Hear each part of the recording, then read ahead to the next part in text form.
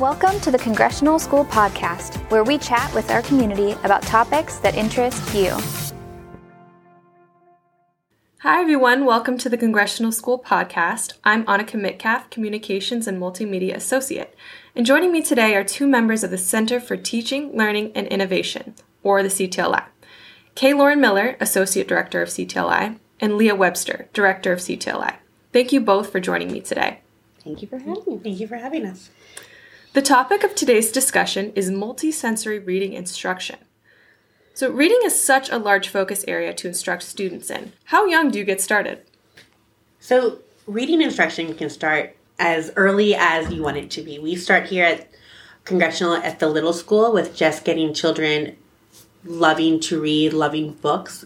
It can start with reading to your students, having them work on rhyming skills, having them just to pick up books and look at the pictures and look at how words can come to life. So it starts at a very young age, and it should continue, obviously, throughout your whole life.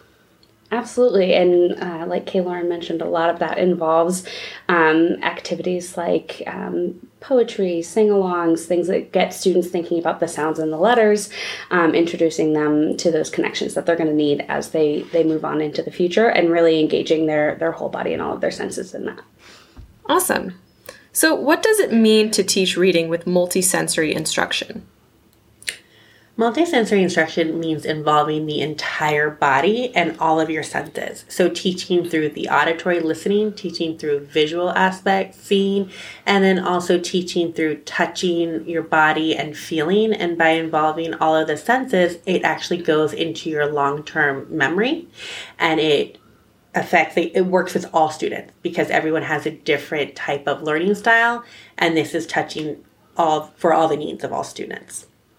And what's really great about it is it allows students to get the connection to the auditory components, those phonetic foundations that they need, as well as building on their brain's ability to hold on to something like the letter patterns within a word that helps them with sight word recognition.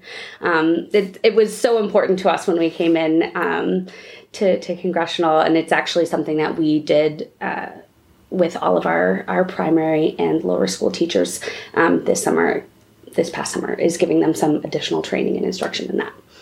How does this methodology benefit students?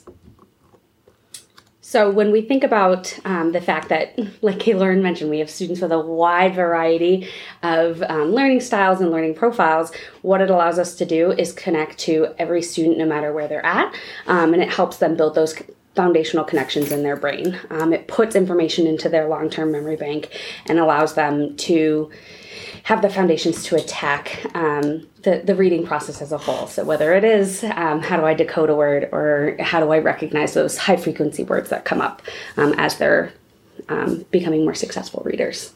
And I think multisensory instruction goes back to that quote that we've all heard: I hear and I forget, I see and I remember, I do and I understand. And so this methodology is involving everything so that you really are understanding long-term and not just rote memorization for them. Does practicing phonics foundations mean students will always be decoding words throughout the rest of their life while reading? Yes and no. I mean, it's good to have the ability to decode a word. Even as an adult who's a successful reader, there are going to be times where you come across something new. You go to a new place and you have to read a street sign, or you have a medicine bottle. But the goal for most students is to get them to a place where they are a fully functional reader. They're recognizing most of those words that they see on the page. Mm-hmm. I think it's ultimately our goal is to move from learning how to read to learn. And in order to do that, you need to have the strategies so that you're not guessing at words. And like Leah was saying, there's going to be times as adults that you're going to come to a foreign word or a word that's not in your vocabulary, but you have these skills and you automatically know how to break it up, how to decode it, because you've been taught at such a young age. And that's what we're hoping with our students, that it just becomes automatic second nature, and then they can figure out the rest from there. Right. That's great. So what can parents do at home to reinforce appropriate reading behaviors for students of different ages or ability levels? Ooh, so that's a big question. When we think about this, of course, it's appropriate to start thinking, like we mentioned, very young. So in that pre-reading stage where students are just learning to love the fact that books exist and to have an appreciation for reading, you want to make sure that you're giving them the ability to hear stories read aloud to them. That's a great start for them to understand how that process works. And I think one of the main things that we need to think of is just exposing our students to books and to literacy, whether it's magazines, chapter books, picture books, newspapers, and having that around them, and then also having parents model reading to them. So even if you just carve out 10 minutes a day where everybody is reading, and then you can have those conversations so that they see, oh, I don't know what to do, let me go pick up a book. And that reading doesn't necessarily have to be a book. It can be a magazine, it can be a comic book, it can be graphic organizers.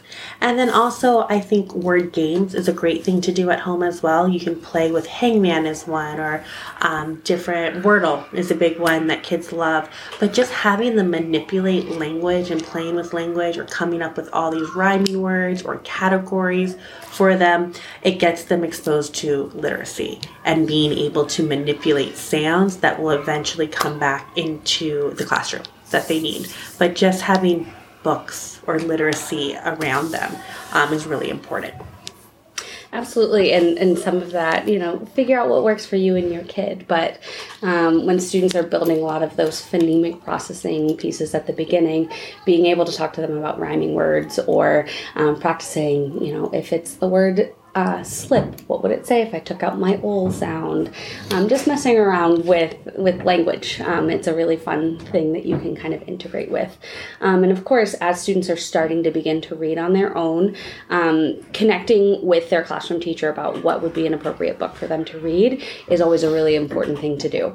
Unfortunately, a lot of things marketed as easy readers for kids do have things that might not be as easy for them to work through. So some will introduce multi-syllable words a little bit too early for students when they're not quite ready for that.